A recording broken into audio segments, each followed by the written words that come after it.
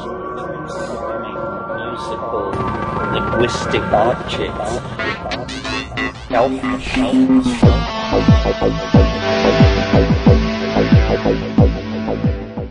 Greetings from Cyberdelic Space. This is Lorenzo, and I'm your host here in the Psychedelic Salon. And I'm very pleased to begin today by thanking David A., who recently made a PayPal donation directly to the salon to help offset some of the expenses associated with these podcasts. And I would also like to thank my two new supporters on Patreon, and they are Stan B. and Jonathan P., which now brings me up to 88 patrons whose names will be in the front of my next book as the supporters who are funding my work. And to all of the supporters of the salon and of my writing projects, I thank you from the bottom of my heart.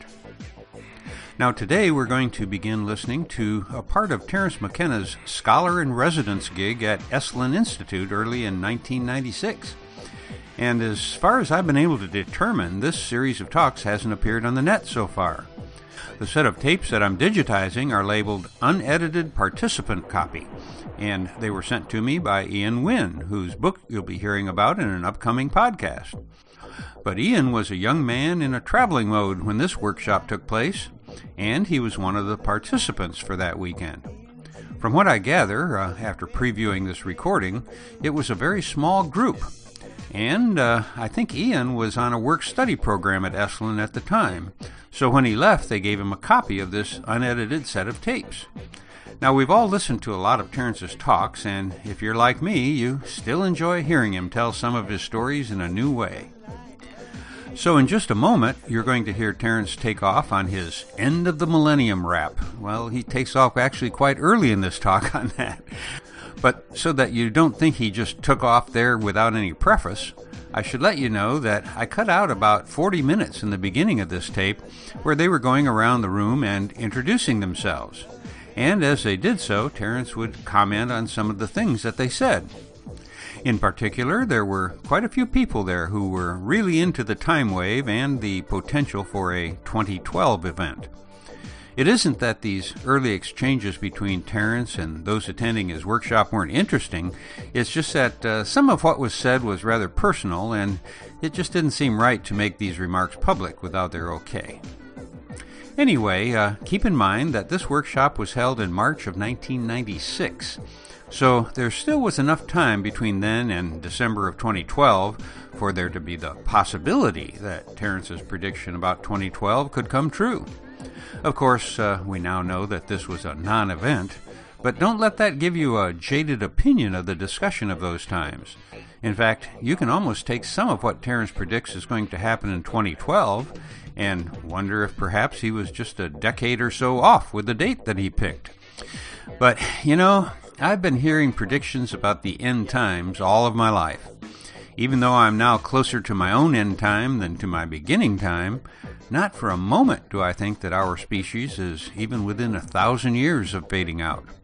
Of course, I have no idea what human life will be like in 1,000 years, but I have a hunch that those who are still here will most likely be talking about end times just like we do today. At least some of them will be. Anyway, that's probably something worth thinking about if you get a spare moment. But enough of my rambling. Let's join Terence McKenna on a March day in 1996 as he begins a weekend workshop at the Esalen Institute in Big Sur, California. If you haven't been to Esalen before, it's an extraordinary place with an extraordinary history, an extraordinary morphogenetic field. The baths are open 24 hours a day. The massage staff is the best in the world. And take advantage of all of these things.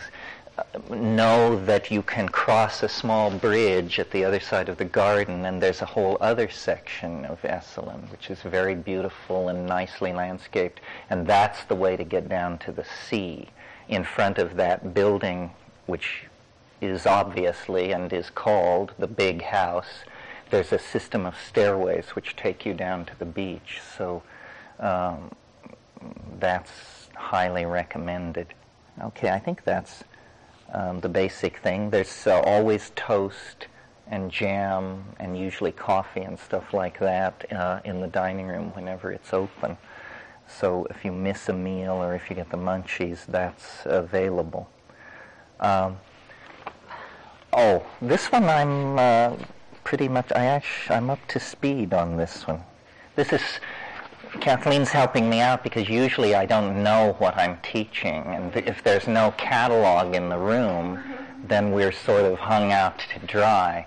But this one I'm highly motivated, and so I've been looking forward to it, the briefing for a descent into novelty.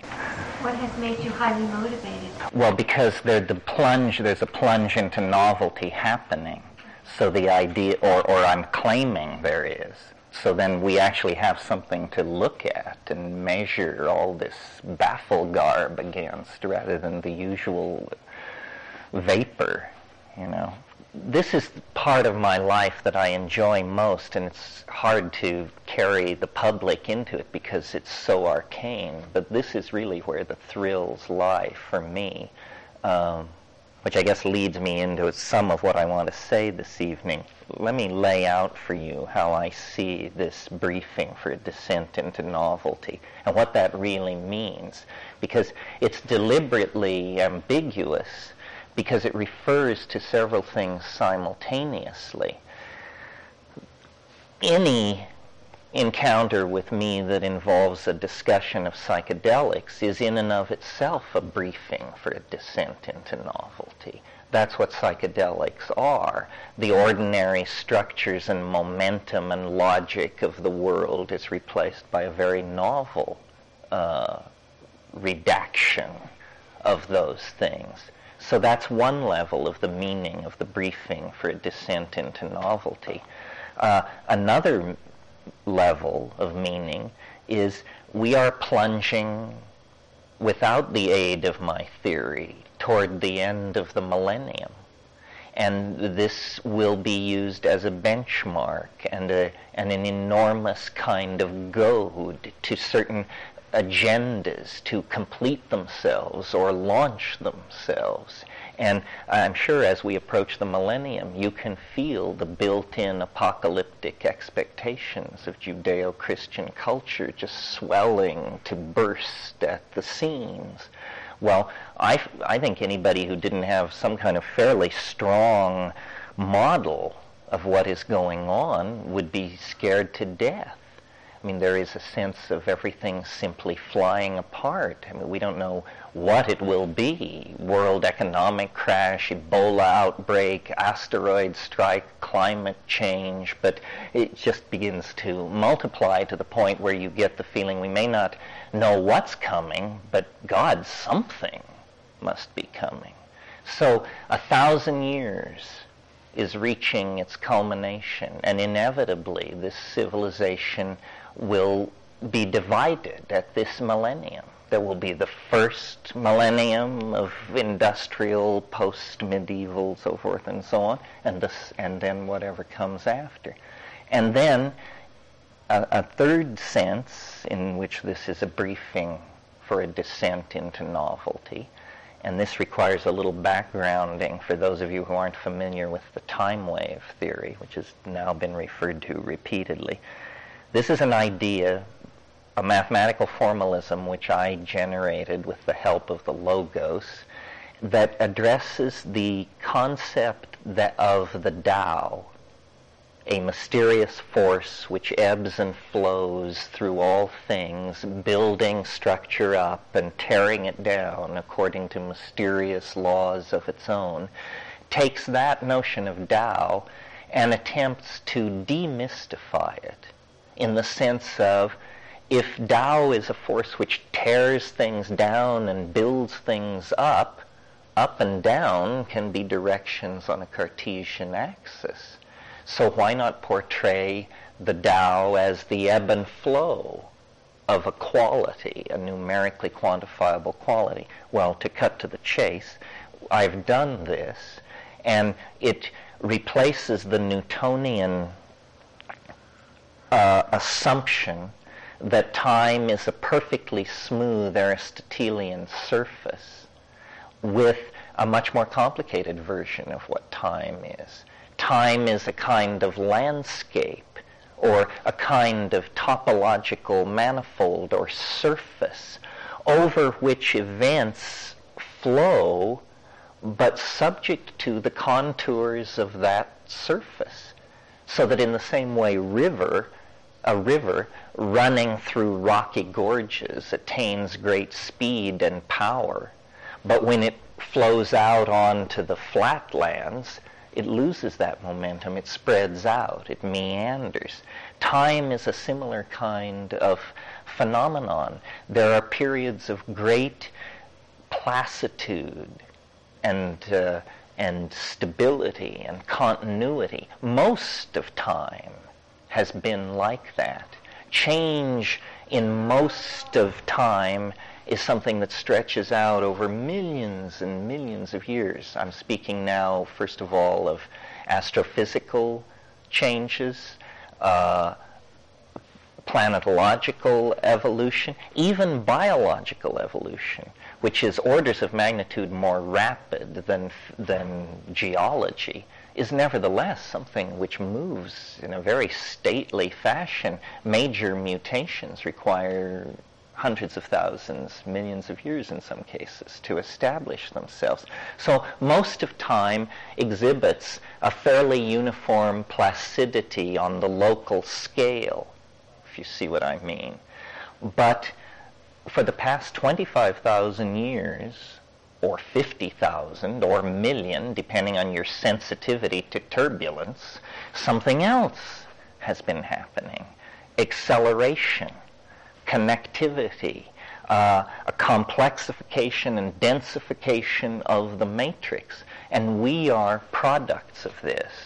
But it isn't a smooth descent or ascent toward greater complexity. It's a punctuated movement toward complexity, or novelty, as I call it. There are steps back. There are setbacks. Sometimes they last millions of years. Sometimes they last minutes. And this leads me then, that's enough background. So one reason this is called a descent into, briefing for a descent into novelty, is because according to this theory, we are in a descent into novelty. A very dramatic descent began on the 25th of February, just a week ago. In the 20th century, there have only been two other periods that the theory defines as this novel. The first one is the period from October 1928 to October 1929, and the second one is from December 1940 to December of 1941. Now, interestingly, both of those purely formal mathematical predictions nail major upheavals of novelty in the 20th century. The first, the collapse of the world economy, culminating in the American stock crash of October 29. The second, World War II, raging furiously all through 1940, and then ending in December 41 by the U.S. being dragged in with the Japanese attack.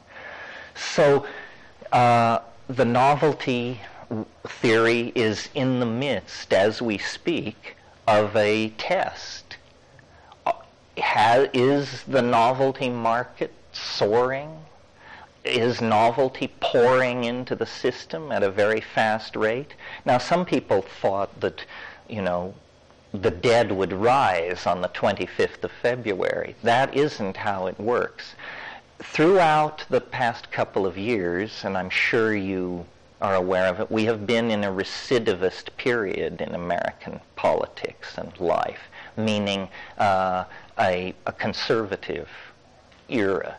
And that has gotten more and more constipated and more self-congratulatory and more certain of itself, and hence odious.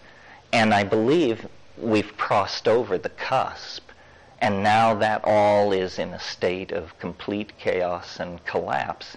There are many things on the agenda for the next few months that could usher in enormous novelty, although novelty usually arrives in the form of the unexpected. In other words, the source of the novelty might be a return of communism to power in Russia, or it might be what else is scheduled? An American election is scheduled. An Israeli election is scheduled. It could be that the Chinese will attempt to grab Taiwan and create World War III. Misjudgment could lead that direction. But it could be positive. Novelty has no morality. An AIDS cure, what else can I think of along those? Well, some enormous technological breakthrough, star flight or cold fusion or something like that. I mean, these things lurk as possibilities, leaning into the continuum of space-time, always willing to be sucked into actualization if you can get the mojo right. So part of the briefing of a descent into novelty here is to ask and discuss the question, does it feel like we've come over a cusp? Does it feel like we're in a situation of increasing novelty day by day by day? This will last on into early June. And then if not, if we all get together in midsummer and agree it was kind of a dud, didn't really live up to expectations, well, then that's real data for looking at the time wave. People are confused sometimes by exactly who and what I am, and that's because in my personality, which is a humbler word than method, two things are united which are usually not found co-present. My techniques are all shamanic and involve perturbing the senses and dissolving ordinary states of mind through psychedelics. So my techniques are shamanic, but my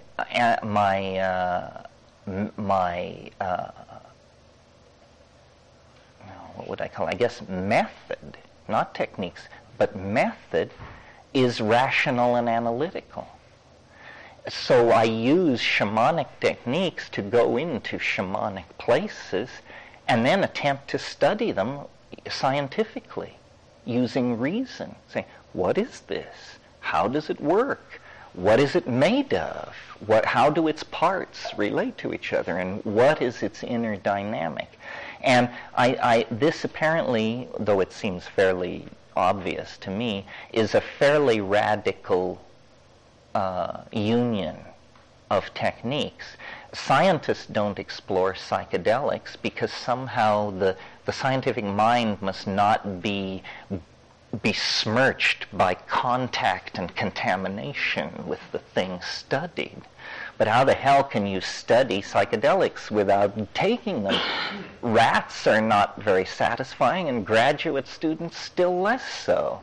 So eventually, you're going to have to get your feet wet. Well, then they say, well, but that destroys your scientific objectivity. Well, not if it's the only path to contacting the phenomenon that you're attempting to study.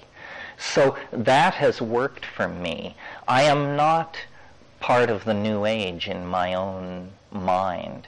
To me, the New Age is typified by an incredible credulity and an utter immunity to cognitive dissonance.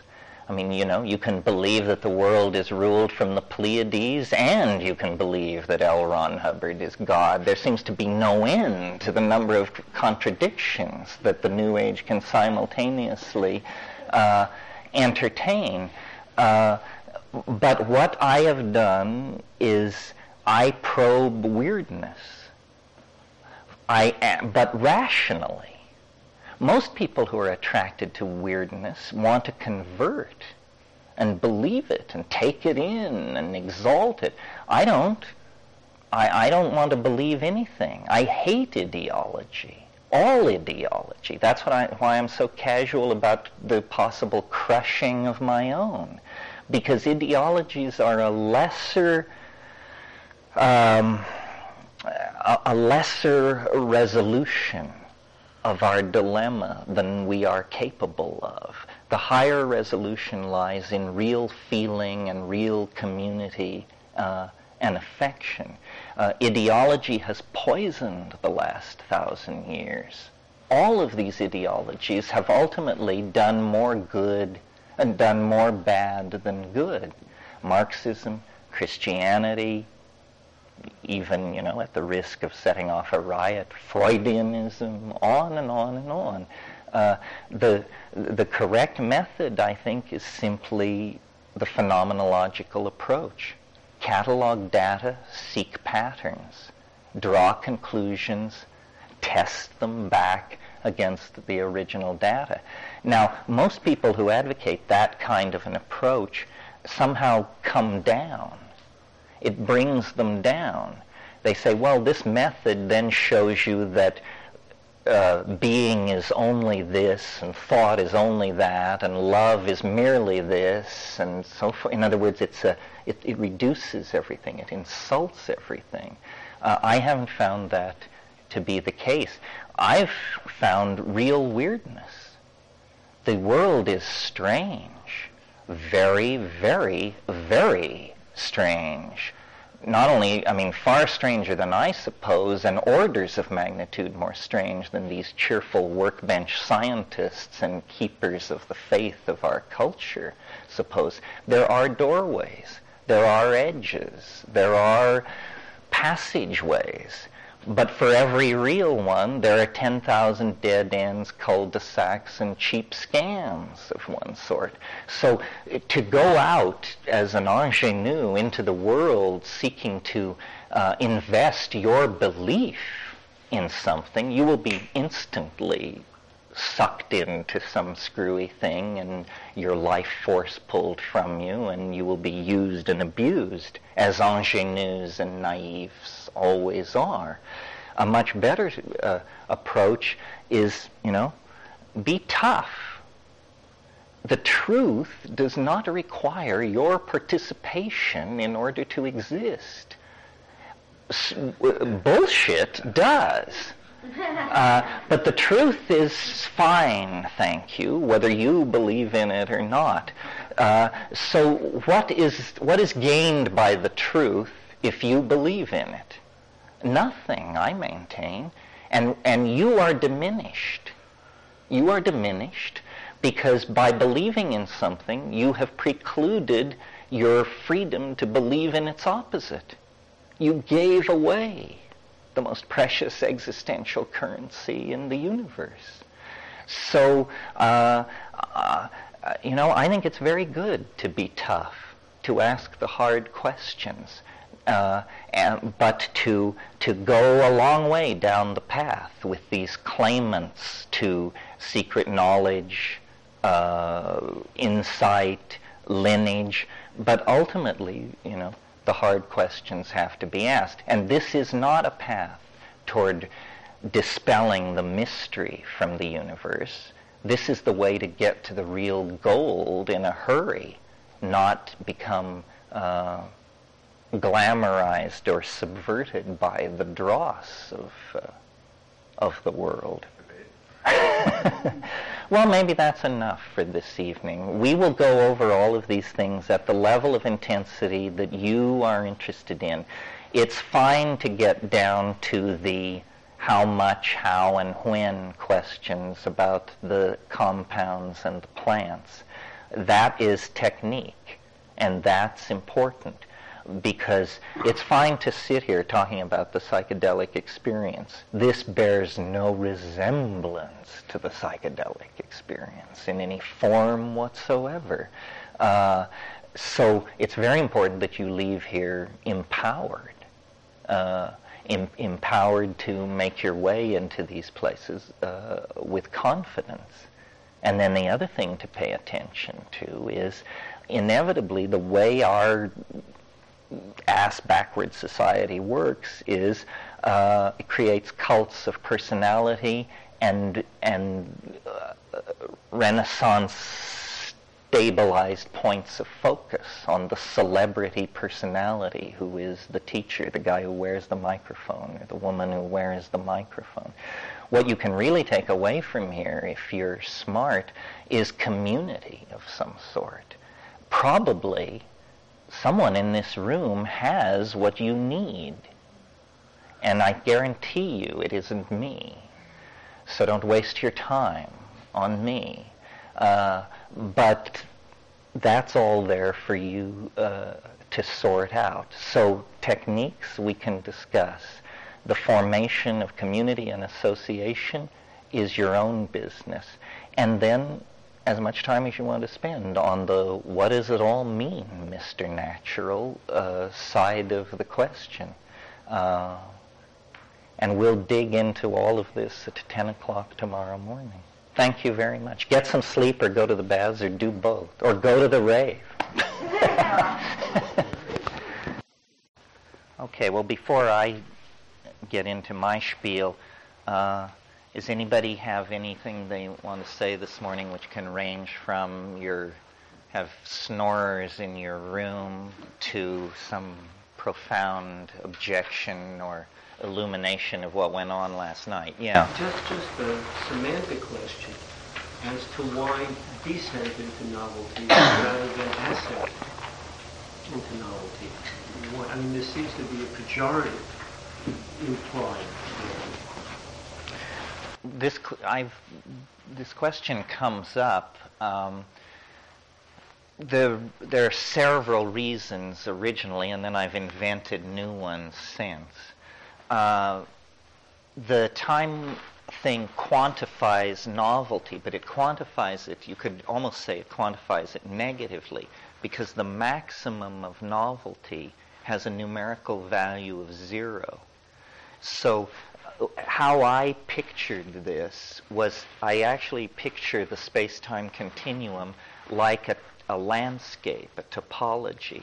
Well, then I think of time as a fluid medium of some sort. Well, naturally, a fluid medium finds its equilibrium at the lowest energy point in the system. So the river flows toward the sea. This question of energy flows and what is pejorative and what is not, I've learned, is a completely culture-based value. There are tribes in the Amazon for whom rivers begin where they meet another river, obviously, and they end where they peter out among some springs and swamps up in the mountain. To them, this is perfectly obvious that that's how rivers work. To us, it's inconceivable. The thing goes the other way. If I had turned the wave on its upside down, then instead of having maximum novelty quantify at 0, it would have simply quantified at some arbitrarily large integer in the 700,000 range. So it lacked elegance. So for all of those reasons, I chose to have novelty be a descent rather than an ascent. And then later I incorporated things like dynamics and chaos theory and that sort of thing into the model. Well, then what you get is sort of the idea that the 0 point in time is like a dwell point or an attractor. And so all the processes in the epigenetic landscape are being channeled, is one way to think of it, or pulled is another way to think of it, or pushed is another way to think of it, toward this certain point in the system. If that seems complicated, all I'm saying is if you release a marble up near the rim of a bowl, it's easy to predict where it's going to come to rest when it's still. It's going to come to rest at the bottom of the bowl. That's the place where the minimum energy of the system is fulfilled. Yeah. Okay, anything else out of last night? it's still possible to raise the issue of snoring. Don't feel we're so far from the dock that you can't jump back. Yes. I have a friend who's been diagnosed with Parkinson's, and when Richard was here this week, he told me that ayahuasca is being found to be very good for Parkinson's. And if you know anything about that, I'd like you to talk about it. I don't know anything about it except that I know who to ask, which would be my brother Dennis. But I've heard that this is true, that they're getting a remarkable remission of the symptoms with it. It's really part of a whole frontier, that Prozac has to do with, and I just a month ago went through a horrific series of migraines, and so now I know all about sumatriptan, which is a magic bullet for migraine, but a DMT-related drug that also, like Prozac and like ayahuasca, all of these things target these serotonergic systems, different 5-hydroxytryptamine receptors in the brain, and it seems like a whole new and much friendlier family of drugs are going to emerge out of this, and some of them are going to have application to psychological situations, and some are going to definitely impact stuff like migraine and Parkinson's. I don't know why it took them so long to look at the 5-HT family of receptors, because it's been pretty obvious to psychedelic heads for 30 years that of the major neurotransmitter systems in the brain, that seemed to be the one whose affects lie closest to observable consciousness. After I got out of here last night, I was reviewing my performance, and I realized that of the many descents into novelty that were indicated, the one which was left out, which is sort of the overarching architecture of the whole thing, is that life itself is a descent into novelty toward a complete singularity that defies all anticipation or is very difficult to come to terms with.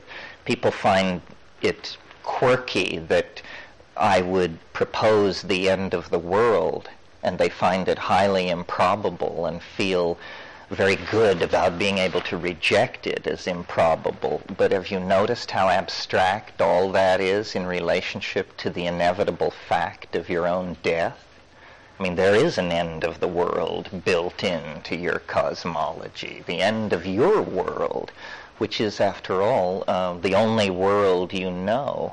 So it may be that the planet will swing 100 billion times around the planet before the consummation of time. But that doesn't mean that you have permission not to contemplate final end states, because you've got an appointment with one out there somewhere, 10 minutes or 50 years in the future. So that little sobering parenthesis can be put around all of these other descents into novelty.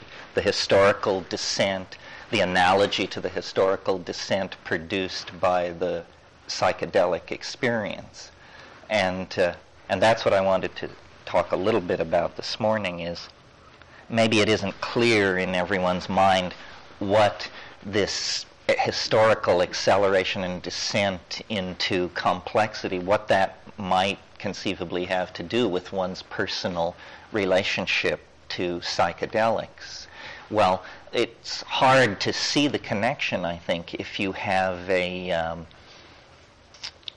psychological model of what the psychedelic experience is. And by that I mean one school of thought about psychedelics is that basically takes up the vocabulary of Freudianism and Jungianism and says there is a part of our mind which we are ordinarily not in contact with, which is composed of thwarted desires, unexamined memories, so forth and so on. And when we take psychedelics, somehow all boundaries are dissolved and we confront this material. And if it's traumatic, then the ordinary dynamics of psychotherapeutic curing cut in. And so this becomes a kind of catalyst for psychoanalysis of some form. So that's one model. And then another model is that this is a parallel world of some sort that we encountered. That's closer to what I'm proposing, but what I've come to rest with in this is a kind of mathematical model that consciousness, like certain chemical systems, has two states of crystallization. There is the mundane mind, which basically has evolved in a carnivorous hunting monkey as a threat detection device, and it is extraordinarily focused on nearby three-dimensional space and time, because it's from there that some threat, an enemy, a saber-toothed tiger, something.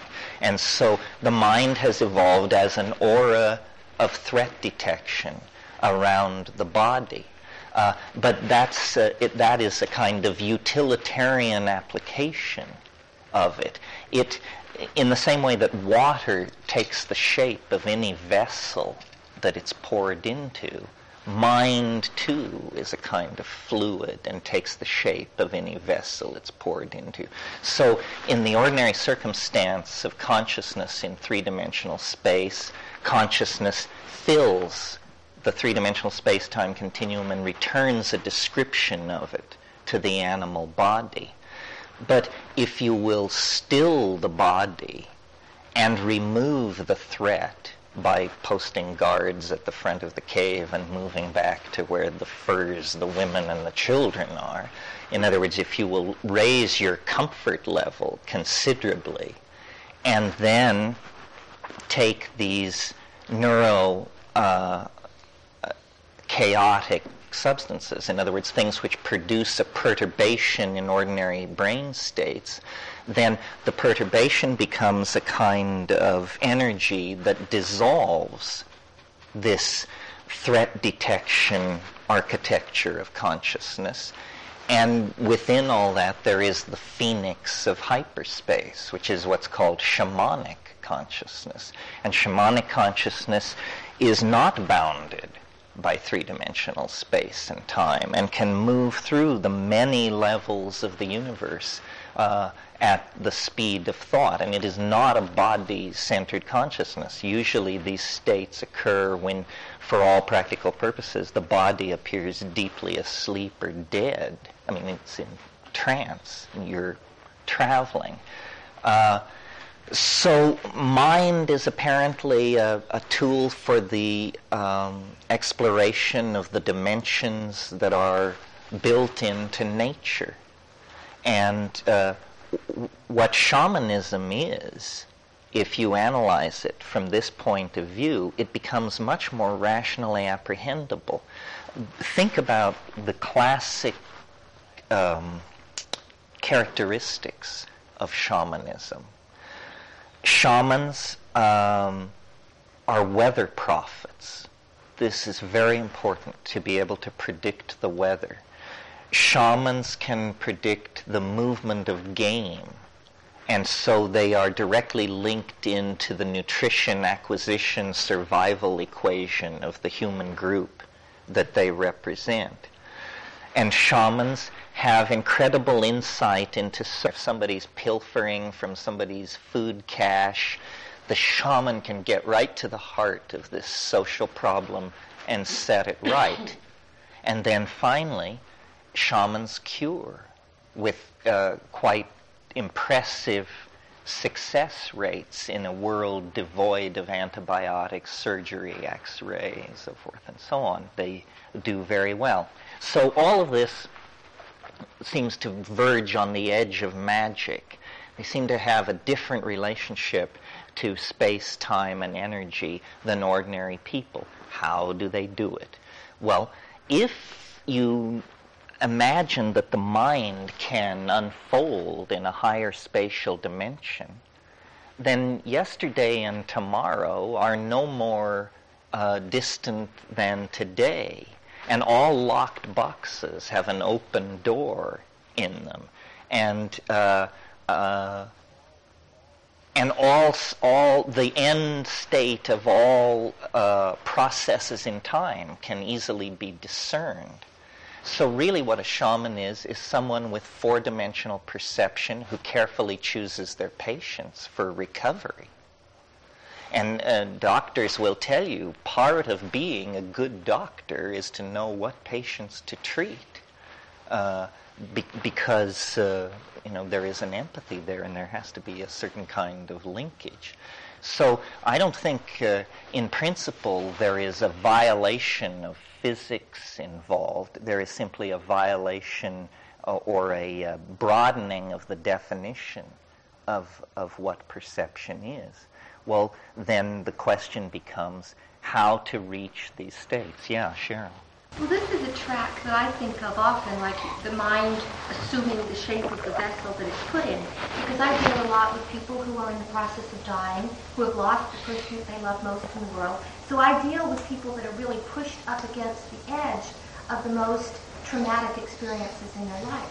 And what I find to be so rewarding and valuable about working with people in that state is that all the facades drop away, all the bullshit, all the defenses, and what's left is just this raw, core, pure essence of genuine being.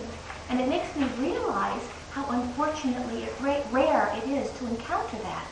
And you talked about getting safe from the tigers. I mean, we don't have tigers that we have to protect ourselves from, but dear God Almighty, we have so many other things that we're so involved in protecting ourselves from, that we've got these layers and layers and layers and layers of defense that keep us from being in touch with. I think those shamanic ways of being are our natural human resource that we all have. And the great sadness and the heartbreak for me is that we're so out of touch with it that we're wasting the greatest asset in being alive.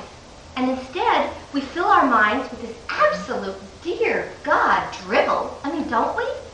I mean, what are the things that we think about most of the time? It's drivel. And, I mean, we're very lucky here. It's very pretty and everything's very nice and we can have pleasant conversation. But to really get to the core issues of what we're doing here and why we're here and what we could be using this experience for is such a contrast to me that I welcome this kind of conversation. Well, see, the problem is, I think, that culture is a flight from reality. Yes, it is. All culture is a flight from reality. So to the degree that you are normal, whether you're Witoto or Manhattanite or Parisian, but to the degree that you are normal, that means you are very successfully taking part in the cultural flight from reality. You are supporting the mass hallucination and paying dues into it. And it's difficult in an age like now where there's so much stress on ethnicity and community and roots and all that, to preach this, to preach that culture is not your friend. It's a trap, it's a limit. But really, radical human freedom is what you were born for. And culture is a kind of placenta, which if you develop normally by around age 20, you have no need of it. And in fact, you've recognized the toxic nature of it and are trying to put it behind you and get away from it. That is the rationale for many people living in cities, in large, in virtual environments of steel and glass with no contact to the natural world, and their justification for that is, there's culture. Where else am I going to? Good point. These are the same people who, when you suggest to them that their children watch too much TV, they say, but if they didn't watch TV, how would they learn about nature? These wonderful programs. It's really funny. that you have that take on the urban experience, because I've since August been recently thrown into the American urban experience of Manhattan.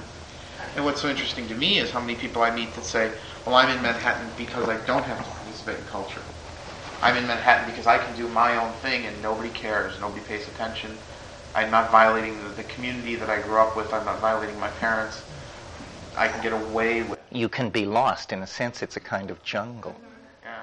That's interesting. Well, the word virtual was used here. Obviously, you're all aware there's a lot of ballyhoo now about virtual reality, and the critics of it say it will further artificialize and remove us from our roots. There is nothing new happening here except that we're going from stucco and steel and masonry to photons on a tube. When they built they were building a virtual reality, and when they all marched inside and closed the gates, they were inside a mental construction of human beings that was entirely artificial, and we've been there ever since. And all this computer revolution is a shift to more lightweight building materials. So the recovery of the natural state of human beings is, I think, somewhat chimerical. The only time you recover the natural state of human beings is in orgasm and in psychedelic apotheosis. And then, for fleeting moments, you recover it. And then you're dropped back down through levels and levels of culture, programming, obligation, matrix stuff, matrix. Anyway, what I wanted to get to is then how to do this, how to get out of culture, how to get out of three-dimensional space, how to get into this super space. Well, there are two main methods on the table, and one is through, no matter how you cut it, some manipulation of the body. Maybe breath control, maybe diet, maybe extreme postures, maybe some sexual technique, could be mantra, etc., etc. And strangely enough, often unaccompanied by substances, plants, or drugs, but almost always accompanied by enormous doses of fuzzy thought and ideology, usually known as religion.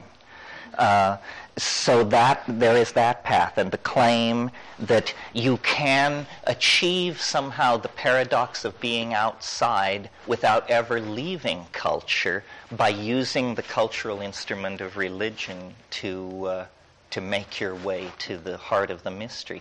I reject this. I just think it's bunk. It was something. It's an effort to close the loophole. It's an effort to channel spiritual thirst in a direction that is still culturally affirming. But spiritual thirst can't be culturally affirming because it's a rejection of culture. Culture generates spiritual thirst. Okay, so then the other method on the table are psychedelics.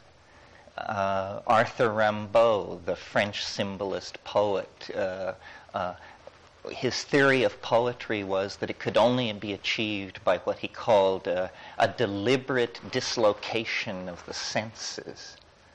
And some of you may have seen a couple of years ago a wonderful cartoon in the New Yorker, a bunch of businessmen sitting around a highly polished conference room table with a chart going down, down, down in the back, obviously the profits of the company. And the chairman of the board is saying to this little man who has obviously just said something, he's saying, you're right, Higgins, that a deliberate disordering of the senses worked for Rimbaud, but would it work for us? Probably not for Acme Corporation, but it will work for us. And the way it's achieved is by dissolving the chemical stability that lies behind the mental and cultural stabilities. In other words, going to a very deep level, going to the molecular architecture of the brain itself, and then making changes. And for reasons mysterious and certainly worthy of discussion, we are accompanied on this planet by dozens and dozens of plants that do this and do very little else. In other words, pose no problem to the physical integrity of the body or the long-term integrity of the culturally constructed normal mind, but which for minutes or hours dissolve the three-dimensional threat detector construct of the mind and replace it with something else. And then we can talk about what is the something else. William James said of the newborn infant, he said, "We are born into a blooming, buzzing confusion," which is a pretty good description of the first 30 seconds of a DMT flash. It's a blooming, buzzing confusion. Well, then is it simply that all reality is psychedelic, but if you spend enough time in any reality, it tends to mundanize? Is that it? And if you could be high on DMT for 4 years, at the end of it, you would navigate it the way a 4-year-old child navigates this world? Perhaps. Probably so, although possibly not. There might... You come in with that kind of chaotic... Yeah, we do. But when you burst into the DMT space, you don't arrive as the tabula rasa of the newborn infant. You arrive with your Husserl and your Pythagoras and all the rest of it fully intact in your hip pocket if you need to use it. Well, so long before written culture, long before cities, so forth and so on, this potential for the dissolving and recrystallizing of the mind through the use of plants had been discovered. It may have been one of the very earliest discoveries of human beings. And I believe, and argued in my book, Food of the Gods, that these things actually synergize high states of information processing and transfer, that spoken language itself is a kind of overflowing of the cup of thought into the verbal circuitry that is occasioned by pushing the human envelope with the presence of psychedelic compounds.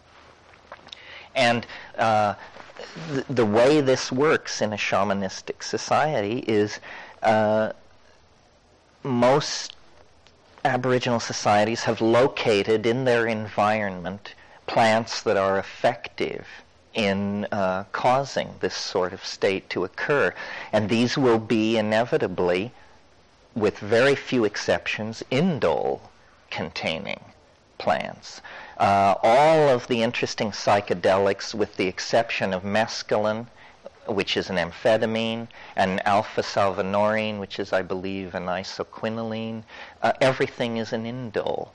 LSD, DMT, psilocybin, ibogaine, and it's quite a small family. They are all serotonin antagonists, and they are all structural competitors for the bond site, the receptor site in the nervous system where all of this stuff goes on.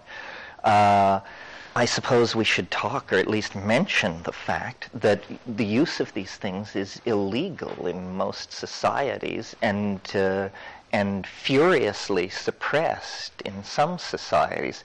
I don't find this very interesting. I just think it has to do with the suppression of most effective means for getting out of culture. Sex itself would be illegal if they could find a way to make it so. It obviously seems to threaten the social order as much as psychedelics.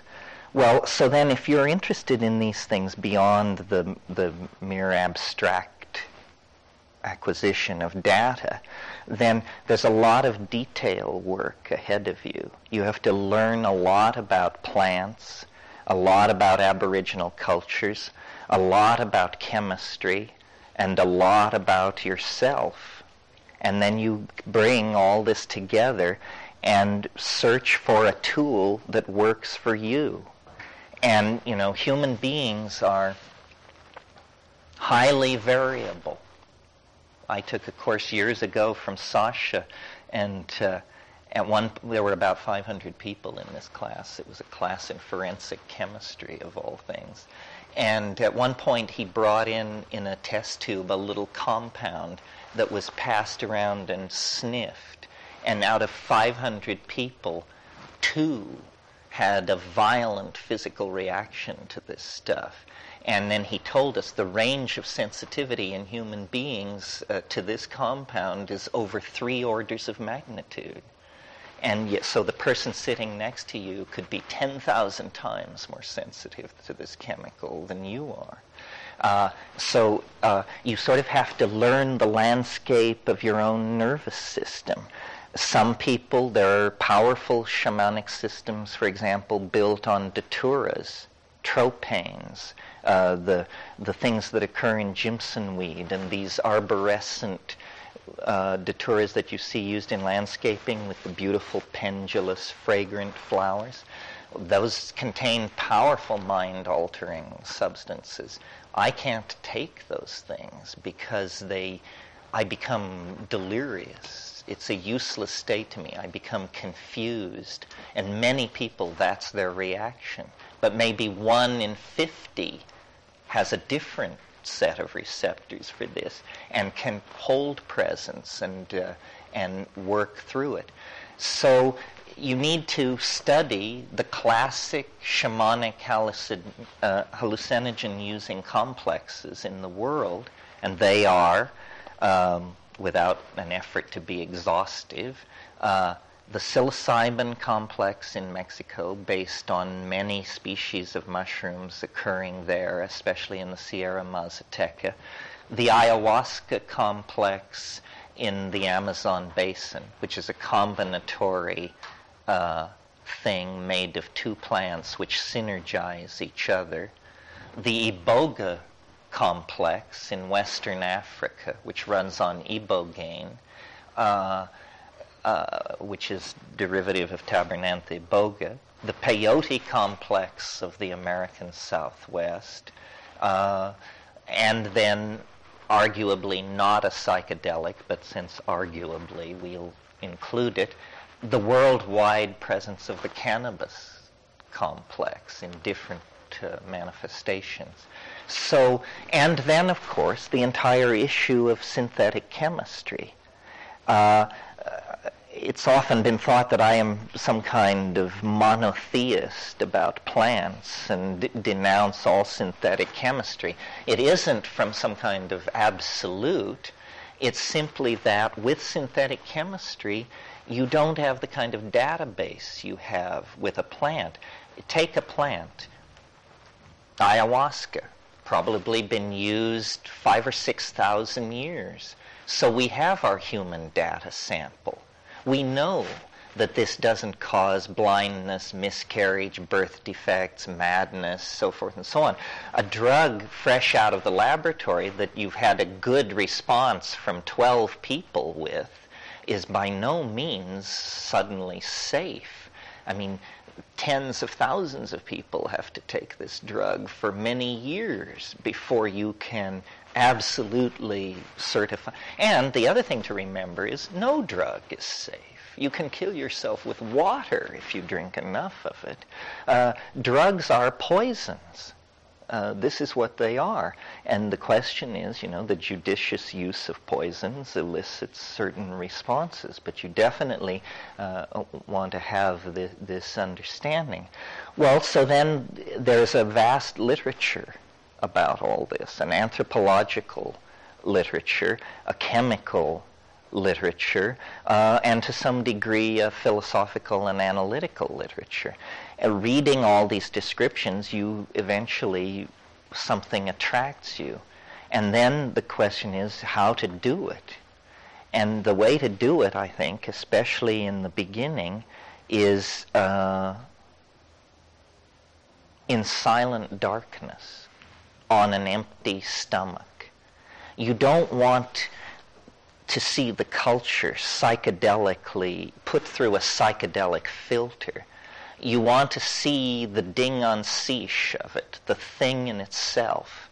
So you just want to put a black and silent screen behind it. And people say, well, but won't it be boring? Having obviously meditated. No, it's not like that. People who are honest meditators will tell you that it's the most boring undertaking in the world, that somehow it's a metaphysic of boredom is what it is. You know, but the way you do psychedelics is you sit and you close your eyes, but notice that when most people sit and close their eyes, they fall inward. They have closed their eyes, so why should they continue to look outward? But I think it's very important in the state of anticipation of the psychedelic, meaning before it comes on and as it comes on, to sit with eyes closed but looking. Simply imagine that there is a surface, a black surface, a foot in front of your face, and just watch it. And somehow this expectation of seeing is a permission to structures in the brain to begin to present. And then once, of course, the lock is made, it's often difficult to turn it off. But getting the channel tuned in right at the beginning can be tricky. And all the techniques of unpsychedelic spiritual pursuit work in the presence of psychedelics. In my experience, it's the only time they work. So in other words, pranayama, yantra, mantra, suddenly these things are become as advertised rather than, I've said it 10,000 times, I'm not sure I'm getting anywhere. So I think it's very good to imbibe these knowledge of these spiritual techniques and have your mantras folded and ready at your elbow when you plunge in there. Yeah. A small digression. What about shamanic cultures? This is an interesting question. And in anthropology, it's been a raging debate for 30 years or more. The definitive work on shamanism, or the great classic work on shamanism, is called Shamanism, The Archaic Techniques of Ecstasy by Mircea Eliade. And Eliade was a Romanian who educated in France and became a brilliant academic, wrote one of the best books ever written on yoga, Immortality and Freedom. Wrote a book that changed my life forever called Cosmos and History. Many, many books, a great historian of religion. But when Eliade came to the phenomenon of intoxication in shamanism, he completely reverted to his European constipated male dominator French structuralist roots, and he said narcotic. This was the word he used, which noticed the pharmacological imprecision of that. That right there tells you this person doesn't quite at the front of the line. But he said narcotic shamanism is decadent. Resort to drugs is decadent. Well, then Gordon Wasson, who was the discoverer of the mushroom complex, took exactly the opposite position and said shamanism in the absence of psychoactive plants is on its way to turning into ordinary priestcraft and religion. And in my experience, this is true. I mean, I agree with Wasson for the following reason. There is nothing intrinsically to be valued, I think, in suffering. I'm Buddhist enough to believe that there's enough suffering without inviting or creating it. So when you lay the psychedelic path next to the non-psychedelic but effective path, it's an ordeal. That's how it's done. You starve yourself, you go into the wilderness, you pierce yourself. You may, in fact, take plants that are not psychedelic, but that induce severe cramping or diarrhea or something like that. You may be flagellated. You may be covered with red ants. You may be hung upside down. You may be beaten senseless. I mean, clearly, to my mind, what this evinces is a kind of desperation to attain these states. Almost no price is too great. And, you start shedding blood in a tropical environment and you're up for grabs for severe septicemia and all sorts of things. So it's a very heavy thing. Meanwhile, these plants, you prepare the concoction, you take it, there may be a little gastric distress, there may be a little psychological distress, but no matter how bad it gets, 6 to 12 hours later, you're able to tell the story around the campfire, and you have smoothly, cleanly cut to the center of the mandala and returned. So I think if we are saying that entry into the shamanic world is to be achieved by technique, and all scholars of shamanism agree with this, well then as you lay these techniques side by side, clearly the use of hallucinogenic plants is more sophisticated in the sense that we judge a Maserati to be more sophisticated than a coach and four. It simply goes faster, works smoother, is more comfortable, and gets you there in better shape. Now, some cultures are in the unfortunate position, not many, but some, of having no really effective hallucinogen in their cultural area. And in almost every case, they have found a way. And people will go to great lengths. I'm sure, as you know, an example of both a poor, in my mind, a poor, although there are people who would rise up in holy wrath over this, but the Amanita muscaria cults of western Siberia among the Tunguska and Kamchatka people. I've taken Amanita muscaria. I know many people who've taken it. It's an extremely trying experience at best. And I don't think you could build a religion of ecstasy around it unless you were in a desperately sensory-deprived environment with no other intoxicants available. To support my argument, the Amanita cults collapsed almost immediately upon contact with vodka. And so, in other words, in the minds of these Siberian shamans, these two vehicles laid side by side, their traditional mushroom and vodka was to be preferred. People have made much of Amanita muscaria, but even its most enthusiastic proponents admit that they could never get off. So that, that's a severe mark against one of these things. They must be effective. One of the things that has held up the development of this field, I briefly mentioned it yesterday, was the unwillingness of researchers to experience these things. To go and live with an Aboriginal people and see that every new and full moon they take something and the whole society goes through changes, and then they talk of nothing else until the next time they take it, and this is what they live for, and you're studying their language and their value system and all this, and you don't do it. It makes no sense at all.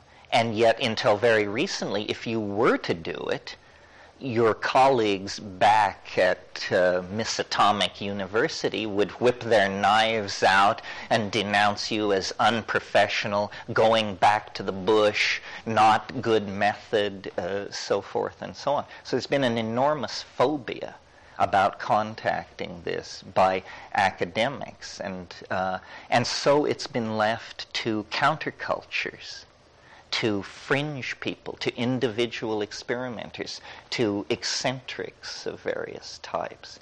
And in the underground, then, an enormous database has been built up. Nobody knows as much about psychedelics as people in the underground.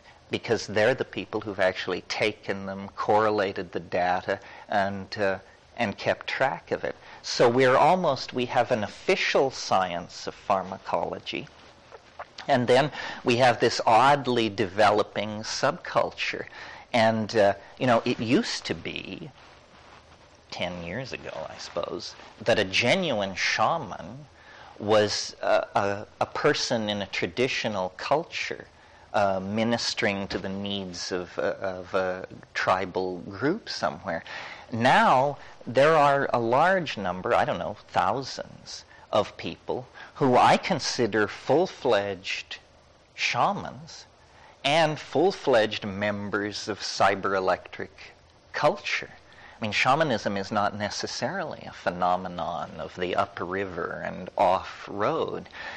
So there are people who have all the tools of Western science and epistemology. They've been to Harvard, they've studied philosophy and science and all mathematics, and they are fully empowered with the tools of archaic shamanism. They've been to these places. And strangely enough, in many cases, these are some of the most creative people in the culture. I mean, I don't think he would mind me mentioning him in this context. Somebody like Mark Pesce, who is, a full-on psychedelic techno-pagan and the genius who created VRML, which is going to let us all walk into cyberspace. High-tech and shamanic cultures are almost overlapping in this country. And I think it has to do with the fact that, and this is what I mentioned last night, talking about the toxicity of ideology, that we're moving into a post-ideological world. We're moving into a world where the bankruptcy of ideology is obvious. All ideologies are faiths. Even science can be demonstrated to be a faith that rests on certain revealed truths which are never questioned. To build a non-toxic future, we are going to simply have to solve many of our problems pragmatically. For instance, right now, we have many problems. AIDS, overpopulation, this and that. All of these problems could be solved, except that we have one rule when we approach a problem. The solution must make money. There are many problems where there is no solution that makes money. So if you refuse any solution but that type, you're upriver. Well, anyway, that's a slight digression. Yeah, sure. Lead me back. However, I will say that there are a few on my bookshelf, and that's a horrible way to do it. And I agree with you. I really agree with you. But there are a few on my bookshelf. Franklin Merrill Wolf would be one. Gopi Krishna would be another. Yogananda, from people that I've met that spent time with him, might be a third. I feel better about the first two.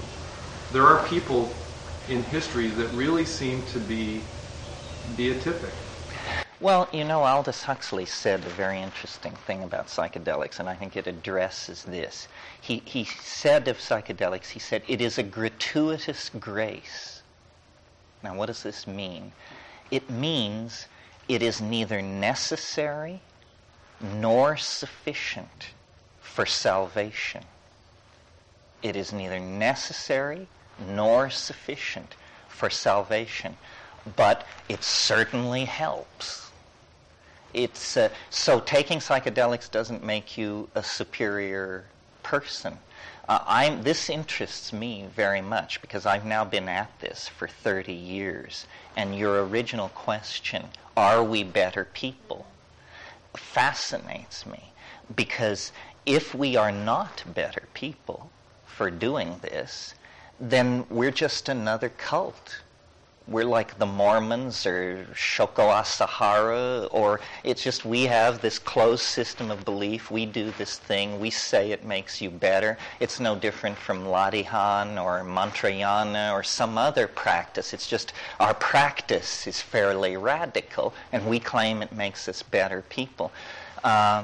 Well, yeah, and what I'm saying is, rather than take the thing in itself and say, does this make us better or not, what is the set of to-dos that does make us better?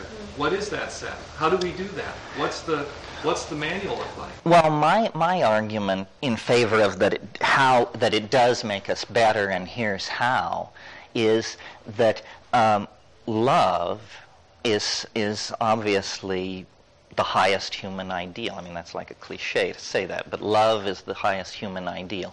Well, love consists, it seems to me, largely of boundary dissolution.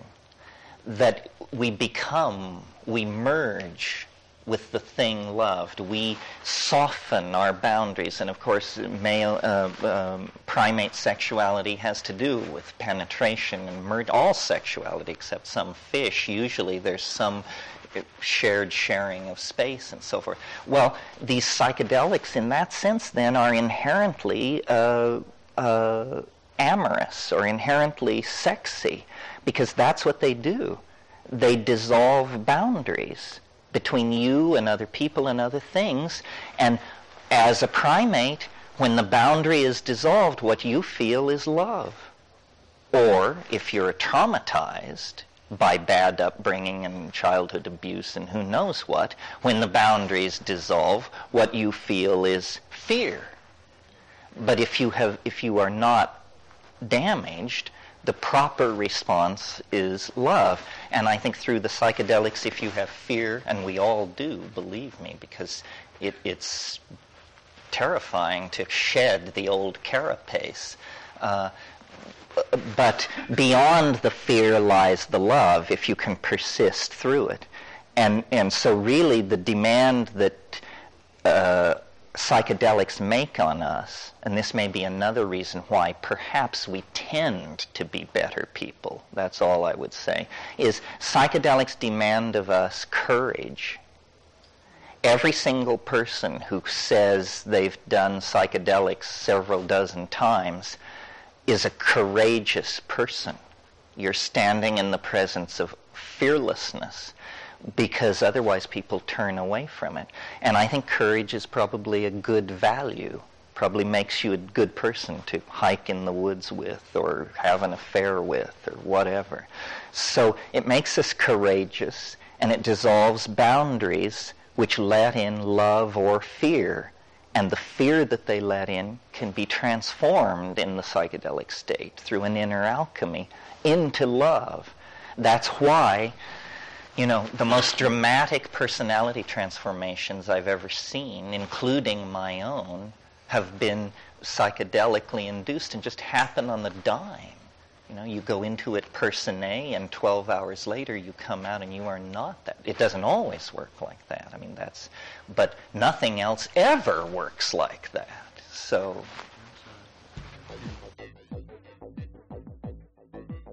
You're listening to the Psychedelic Salon, where people are changing their lives one thought at a time.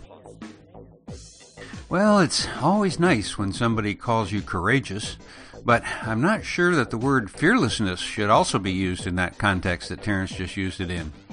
As I understand it, courage is a willingness to confront things like pain, danger, or uncertainty.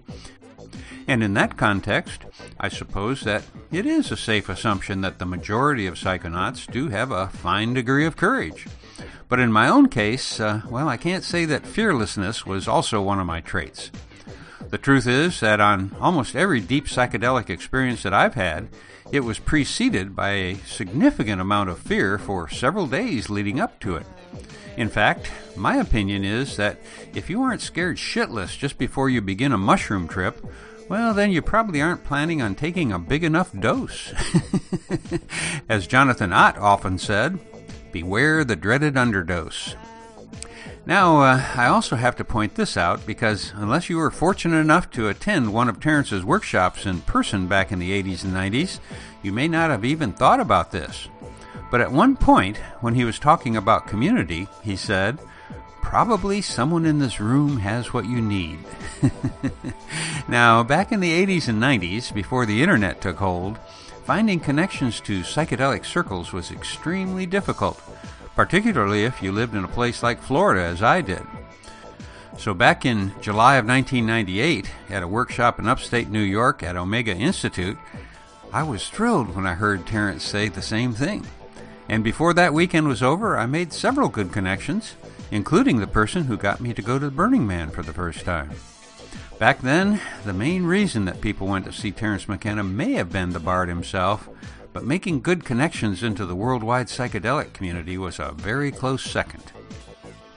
Another thing that caught my attention was just near the end of this talk, when Terence was speaking about Iliad and shamanism. He said that Iliad, and I quote, wrote a book that changed my life forever, called Cosmos in History, end quote. I think that may be the first time that I ever heard Terence mention that book. For sure, I don't remember him saying it changed his life forever. Now, Terence doesn't say when he first read that book, but I can tell you when I read it, because I still have my copy of that Cosmos in History. It was in the spring of 1963, and I was an electrical engineering student at the University of Notre Dame.